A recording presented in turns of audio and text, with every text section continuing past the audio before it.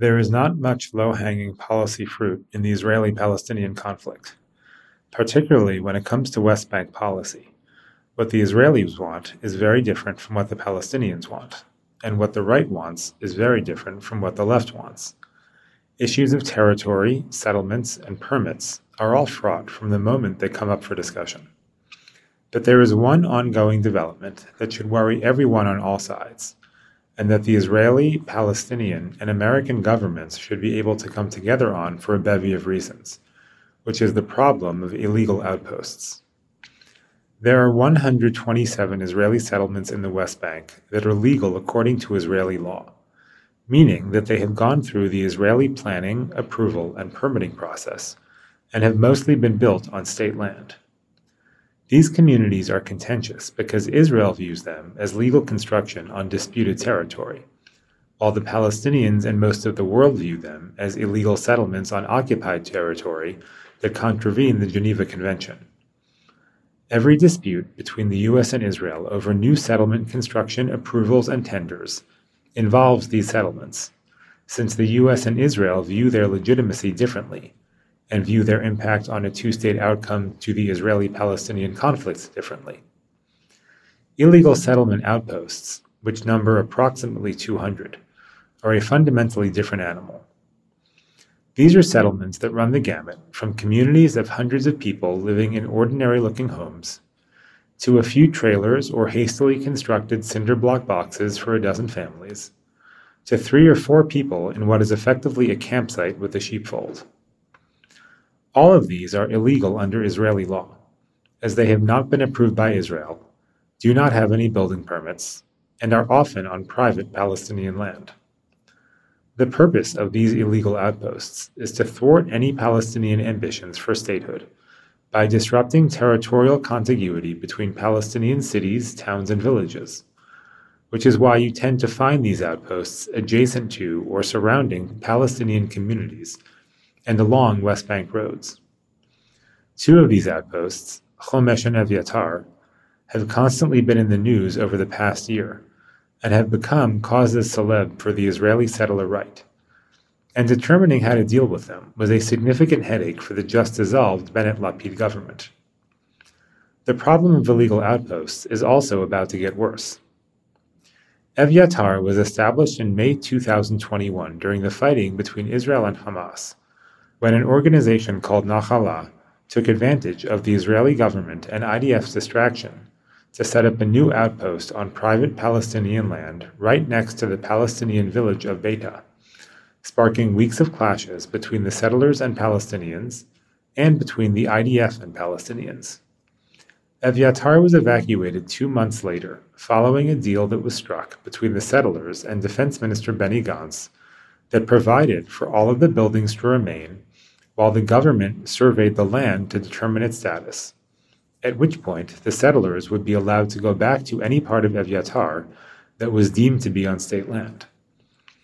1 year later, the situation in Evyatar remains frozen in place to the settlers' dismay, which has sparked Nahalal to announce its intention to establish 10 new illegal outposts on July 20th, and to heavily recruit Israelis willing to participate in this operation.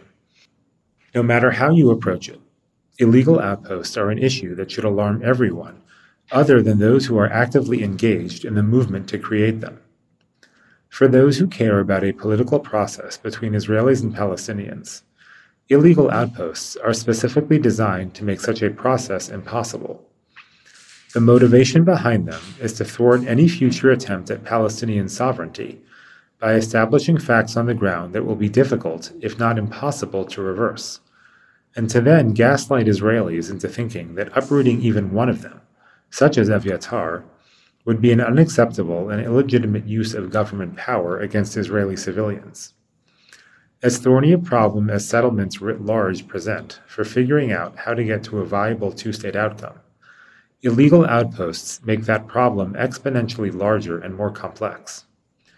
Adding even more fuel to the fire is the fact that illegal outposts are established and populated by the most ideological group of national religious settlers, and the ones who are least amenable to any solution that does not end in full Israeli sovereignty over the West Bank and permanent statelessness and lack of citizenship for the Palestinians living there. Even if you do not care about the Israeli-Palestinian conflict, are not motivated by a fair solution for the Palestinians, and do not support a two-state outcome, illegal outposts should still enrage you. The nature of illegal outposts and the process by which they are created are a deliberate finger in the eye of the Israeli government and Israeli rule of law. It is the textbook definition of a group of people taking the law into their own hands because they do not like the policies of their democratically elected government and have decided that the law and the rules do not apply to them. In the instances when the government attempts to enforce the law that they have violated by dismantling an illegal outpost, they either go back the next day and start all over again, or they bring hundreds of demonstrators in an effort to thwart the government's attempts to abide by its own laws. For all of the myriad examples of lawlessness and double standards in the West Bank, the illegal outposts may be the most brazen. They constitute a direct challenge to the Israeli state and to any notion of democracy and rule of law, having nothing at all to do with the context of the Israeli-Palestinian conflict or the military occupation of the West Bank. The U.S. is reluctant to focus on illegal outposts because by doing so, it can be read to imply that the settlements that go through the established Israeli process are unproblematic or legal in American eyes. For the Palestinians, this is even more acute, as they do not view an illegal outpost that went up yesterday as different in kind from a settlement that was established with the blessing of the Israeli government decades ago. These concerns are understandable, but they run the risk of fiddling while Rome burns. Illegal outposts put American and Palestinian policy goals at risk in a way that ordinary settlements do not, given their complete lawlessness, the intentionality of where they are placed, and the speed at which they are multiplying. They also feed into the growing notion that democracy in Israel is hollow, which should worry the U.S. as a supporter and partner of Israel. And unlike trying to tackle settlements overall, around which it would be impossible to build any robust consensus, getting Israelis on board to oppose illegal outposts should not be a heavy lift. President Joe Biden arrives in Israel next week, only days before Nahalal is planning its mass illegal outpost spree. This example of complete disregard for Israeli law, Palestinian desires, and U.S. policy preferences should be nipped in the bud. It is a direct challenge to Prime Minister Yair Lapid during his first weeks in office, and meant to show Biden that the U.S. can do little beyond idly sitting by. The Biden administration and Lapid government should coordinate to prevent Nahalal from openly flouting Israeli law, and it should be the start of an American push to tackle illegal outposts, which are a problem from every angle and can be a source of agreement rather than contention between the U.S. and Israel, despite differing views of the ultimate disposition of the West Bank.